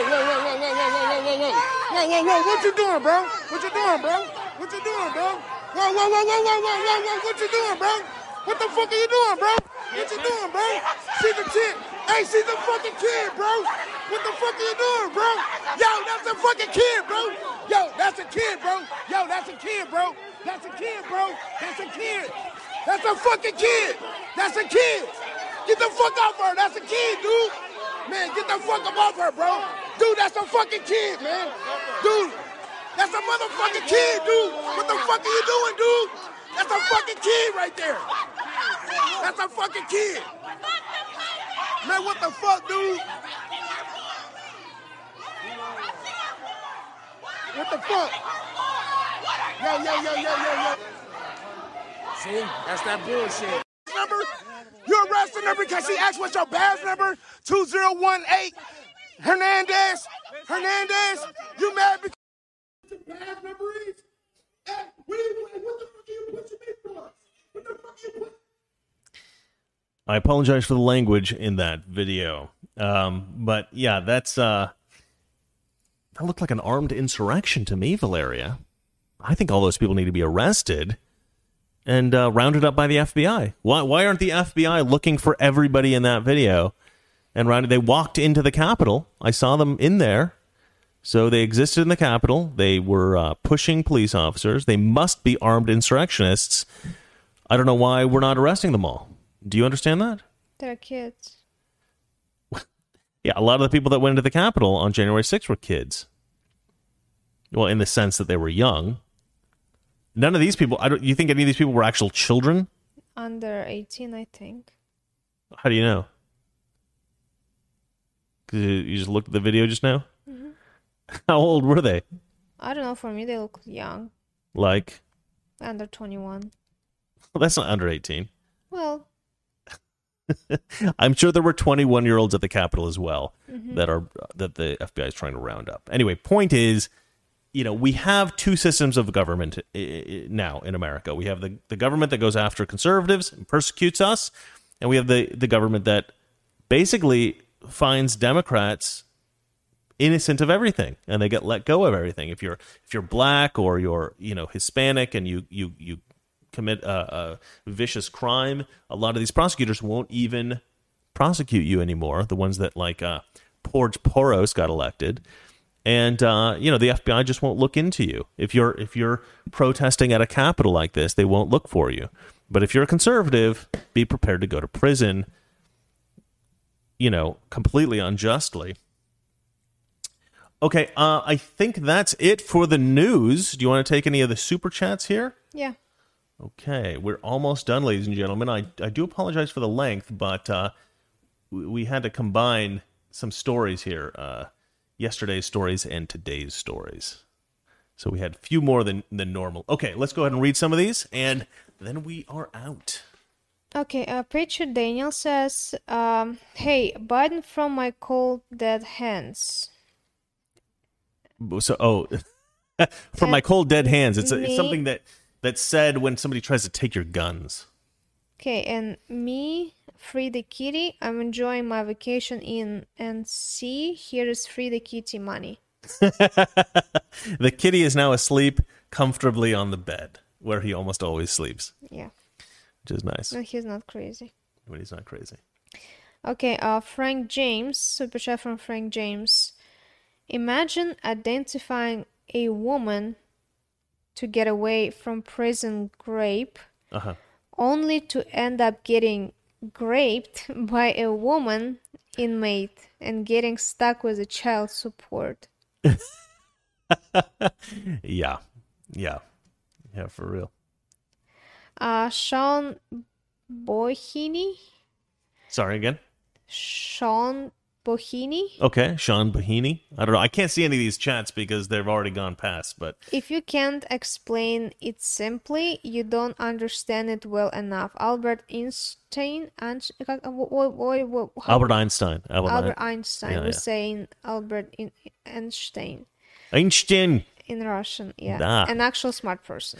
Yeah. If you don't understand it perfectly, you're not going to be able to explain it clearly. So to me, yeah, that's exactly right. Einstein's got it right. I will say this, Einstein, I agree with you. I think that was smart. Well done. I approve of Einstein. I'm sure Einstein is in heaven looking down going, thank you, Mr. Reagan, for that approval. I've been wanting that for years, and finally he's got it. Einstein's got my approval. I'm trying to make a joke here. You're just no, okay. Anyway, do you want me to read Joe Sullivan's one? Yeah, one. Yeah. Okay, Joe Sullivan, it's the only one I can see on here, says, amazing how he wants to stop ghost guns from getting into the hands of terrorists. Yeah, so they're calling the guns that you manufacture, like the kit guns, they're calling them ghost guns because they don't have a registration number. Amazing how he wants to stop the ghost guns from getting into the hands of terrorists and criminals by the so-called kits having serial numbers, but he'll allow thousands of illegal immigrants across the border unabated to do God knows what. That's right. Well, I think, Joe Sullivan, and thank you for the money, by the way. It's quite a bit of a donation there. I do think that if we start putting serial numbers on the immigrants, that could be a problem. I remember some people who had serial numbers around 60 years ago, 70, 80 years ago, something like that, 70 years ago. That did not end well. So, yeah, I think probably the solution, the obvious solution to that would be put serial numbers on the people, but I don't think that's good. Well, if you think about it, we all have serial numbers, don't we? Because we have the Social Security cards. Mm-hmm. Those are kind of serial numbers. But I was trying to make a joke about the Jews in Nazi Germany. They all had numbered tattoos. Yeah. Do you know about that? Yeah. Probably not a good thing to joke about. Too soon. But, yeah, I mean, it's very important to regulate the guns, but it's not important to regulate the people. That's obviously the point you're trying to make. And, yeah, but it's just ridiculous because it's sort of like the masks. It's the reason that we all find the masks to be ridiculous. Because they're forcing all of us to wear masks whether or not we have a virus. And it doesn't matter if we're not sick, wearing a mask will not stop us from transmitting the virus to people because we don't have the virus to begin with. We can't transmit it to anyone. So this idea that we've got to restrict people having guns that are perfectly safe with the guns, they're perfectly, decent people who deserve to be able to protect themselves in their home, you're not allowed to have a gun because we have to make this blanket law. You're infringing on some people's rights because a few people are bad, instead of focusing on those few people and going after them. And that's the Democrats have everything backwards. They're like, oh, let's let all these dangerous criminals go because of COVID or because of racial injustice in the criminal justice system. And then we're like, I don't understand why the crime rate is increasing. It must be the guns. Yeah, that's why the crime rate is increasing. It's because of the friggin' guns. I mean, the Democrats have everything backwards. It's like, no. Okay, yes, the guns can kill a person if they're in the wrong hands. So go find the people who are committing the crimes with the guns and go put them in prison. Wait, what do you mean you just let them all out? Right? That's how the Democrats work. They just let the criminals who irresponsibly use the guns, or in a tragic manner use the guns. They let them out of prison, and then they say, well, let's just stop having guns. Let's just let all the criminals out and just stop having guns. They live in a freaking dream world. It's ridiculous. All right, I'm sorry. There's more. Is there any more super chats you want to say? There's anything a new else? super chat that just came out. Okay. You want me to read it, or do you got it? Yeah, I can read it. Jeffrey Adams. Okay. When was the last time someone used their homemade muzzle loaded in a mass shooting? Let's avoid real issues with a bunch of nonsense that doesn't help anyone with anything. That's such a good point. I hadn't really thought about that, but it's like, it's the Democrats focus on the weirdest crap. Like they have no idea. They're just not conscious of like ideas that would really actually help the world and help to make the country a safer place. It's like, that's what I'm saying about these intellectuals that have these sort of hypotheses about things and speculate about stuff, but they don't have any common sense. They have no common sense. They're like, what we need to stop? These unregistered, handcrafted guns that all these criminals are going around using. Such a good point. I've never heard of anyone killing anyone, in fact, with an unregistered handcrafted gun. If you're the kind of person that wants to make your own handcrafted guns, or buy handcrafted guns, you're very unlikely to be the kind of person that would go out and murder people. I mean, it's just not the kind of demographic that you need to go after. And this kind of ties into what I was saying of like, let's let out all the murderers, but let's go after the guns. It's like, you guys are going after the wrong stuff. They're going after the handcrafted gun. Like, who's killing somebody with a handcrafted gun? I mean, I guess they're going after the potential violence. So this is exactly what they did with Trump. Oh, potentially Trump will be a disaster because he's a businessman. He doesn't have any experience as a president or in politics. And then Trump's like the best president ever. Like, don't go after potentials. Go after what you know. Okay, these criminals committed these crimes. Put them in prison. Don't let them out. Okay, you know that lots of Americans are good with guns. Maybe don't take them from them. Okay. Anything else? No. All right, I've ranted on long enough. Valeria looks like she's about to pass out, so I'm going to go. As usual, you guys are honestly the best people on YouTube. I am so sorry I was gone yesterday. It won't happen again until my next infusion, probably. In which case, I may have to take the day off again. I'll try to make it work next time, because I also didn't have a lot of sleep, which has probably contributed significantly to the problem. But I'll try to get more sleep the night before. Anyway, Valeria, do you want to say goodbye to everybody? Good night. Good night, everybody. You are awesome as usual. And here is the outro. See you tomorrow. Toxic masculinity.